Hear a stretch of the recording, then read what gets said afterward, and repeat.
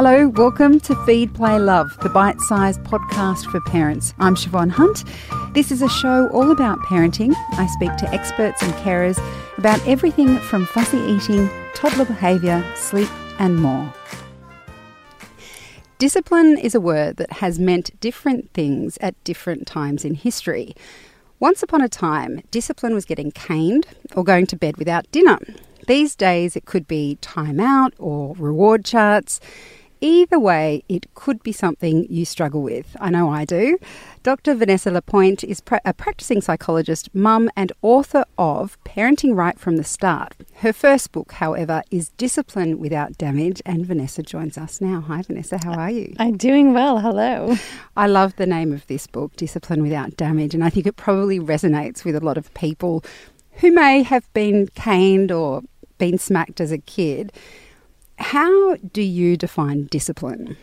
So discipline is really about teaching. And when we look at child development, what we come to understand very quickly based on the brain and how it goes and grows and what children are actually capable of is that we are often disciplining children for things that they're not even capable of managing yet.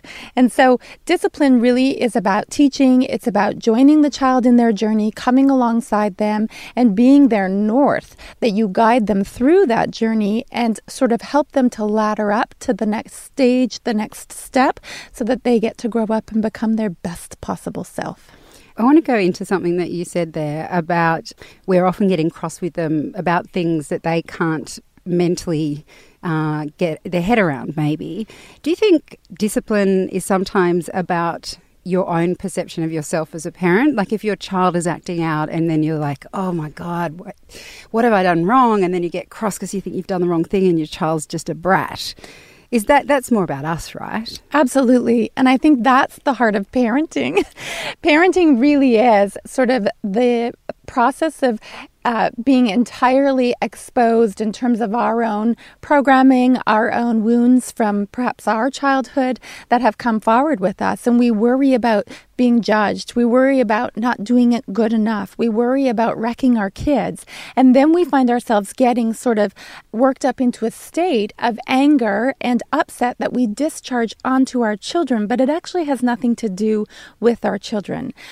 When we worry, for example, about our child's making us look bad, we'll be the bad parent. Everybody in the lineup at the grocery store is now looking at us as somebody who needs to step in with some parenting and some discipline, right? Yes. When we have those emotions, we're no longer really present and available to our child. We've fallen into our own limbic system, and then we begin to react from there. When in all reality, 3-year-olds who at the end of a long day have just had to make a trip around the grocery store, well, newsflash, you maybe ought to expect that they're going to have a bit of a meltdown when you tell them that they're not allowed to have the candy that's right at eye level at the checkout counter because that's where their brains are at. Developmentally, they can't hang on to themselves with their big emotions at that age and stage. And so when we can separate development out from our own stuff as the big people, then we're well on our way to making it work for everybody. What about that expectation that you tell a child something once and they should just know it? So, a common refrain in my own house would be that, if my husband gets angry at the kids and gets cross with them, and he says, but I told them before, I told them not to touch that, and the kid keeps touching it.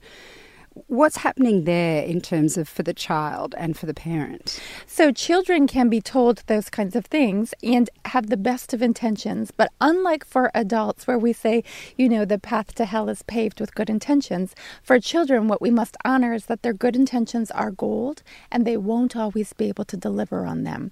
The example that you just provided about your own child, for a young child, the ability to manage your impulses and stay ahead of your impulses, that doesn't begin to kind of enter into the picture until somewhere around 5 to 7 years of age at very low levels. So if it's anything really exciting, anything really shiny, we're not going to be able to manage it. And it's not actually until our mid-20s where we get really, really skilled at being entirely on top of managing our impulses. And even as grown-ups, let's face it, sometimes even then we don't. So to expect that a young child is going to be able to override something cognitively, like a piece of information you've shared with them, don't touch that. In terms of managing impulses, it's just not going to happen. The impulses are going to win, and we make ourselves crazy by having this idea that they should be able to remember. You see, discipline is more about our behavior as adults and less about our children's behavior. Kids will be kids. They're going to behave as they do because their brains are by design still immature. We must step in with our best behavior to understand their behavior so we all get to grow and go. What happens when we yell at children? Obviously, if a parent yells, they've kind of hit their peak tolerance or whatever it might be, and they've just exploded. What's happening to a child when their parent yells at them? Yeah. And so when you're yelling as a parent, you're no longer in your adult version of yourself.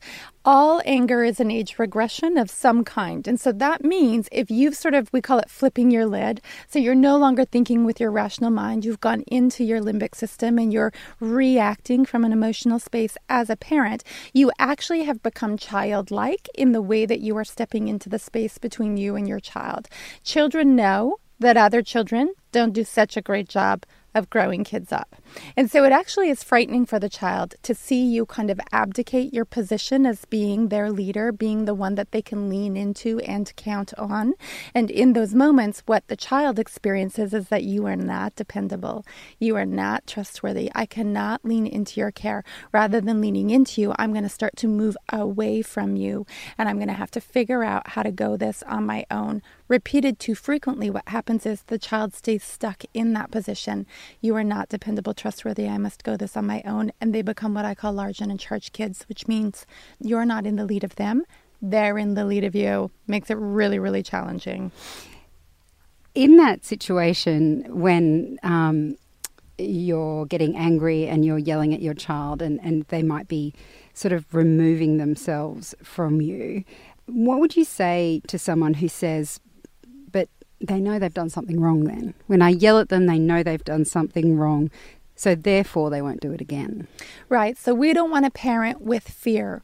When we parent with fear, we teach sort of this model of domination and that we want our children to sort of acquiesce. And parents are the first model for children in terms of how we do relationship as human beings. We are a social species by design, and so relationship is everything. It is life to us. We don't want to teach our children that that's how we do relationship, because fast forward 30 years, what does that look like in their marriage? What does that look like in their employer-employee relationships? What does that look like in their relationships with their friends and their colleagues?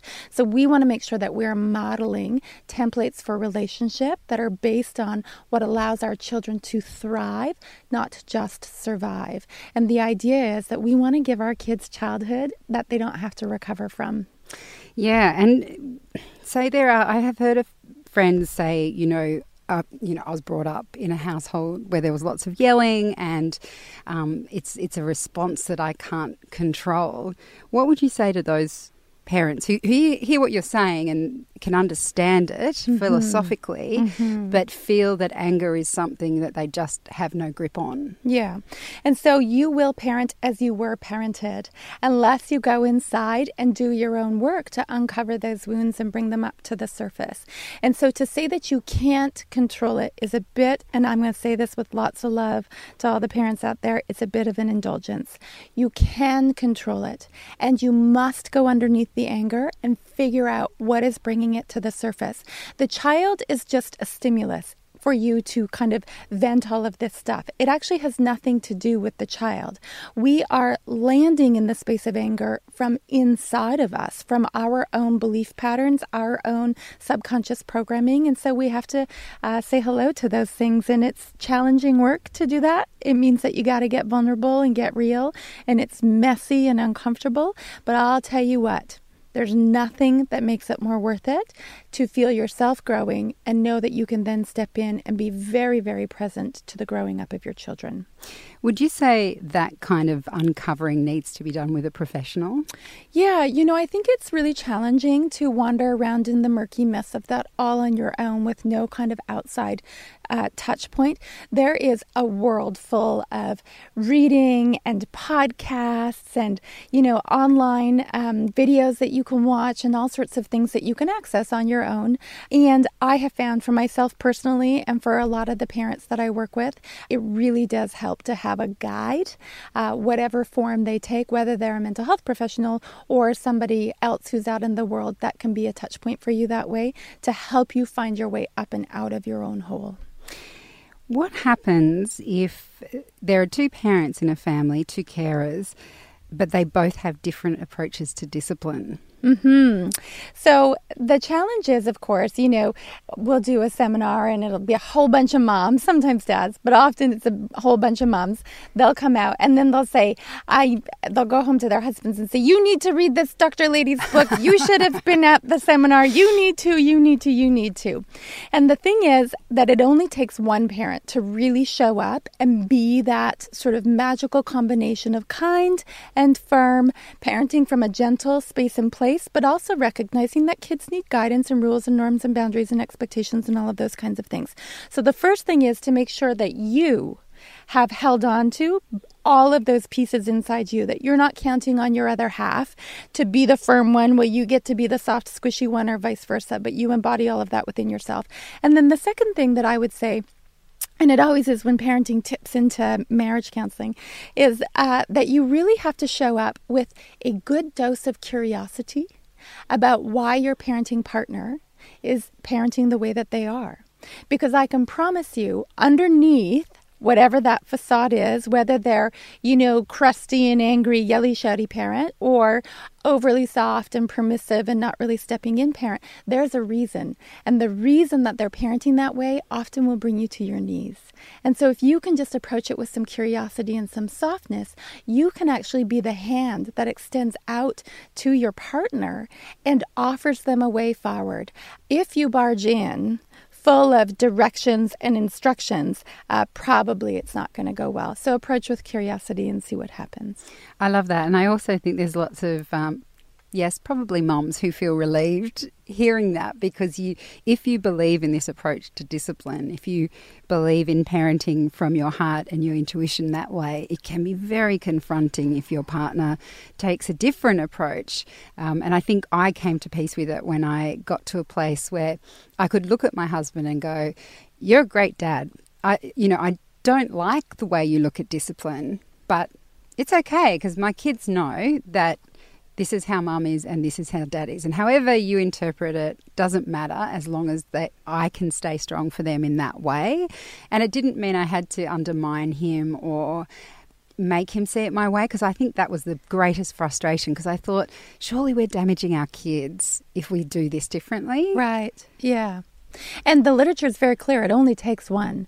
You could have a parent who really is damaging the children with a lot of sort of emotional upheaval around discipline. And if the other parent is really showing up, then we know the resilience that is emboldened in the child because of the one parent that does show up makes all the difference in the world. Does the child still need to recover from the other stuff? Absolutely. But can they and will they? Yes. Yes, they will. Okay, and we are all going to send these podcasts off to the other half anyway. And of course, get the book, Discipline Without Damage. Vanessa, thank you so much for coming in. Thank you. That's Dr. Vanessa Lapointe. She's the author of 2 books. The latest one's called Parenting Right from the Start, and her first book is called Discipline Without Damage. I'll put links to both books in the notes of this episode.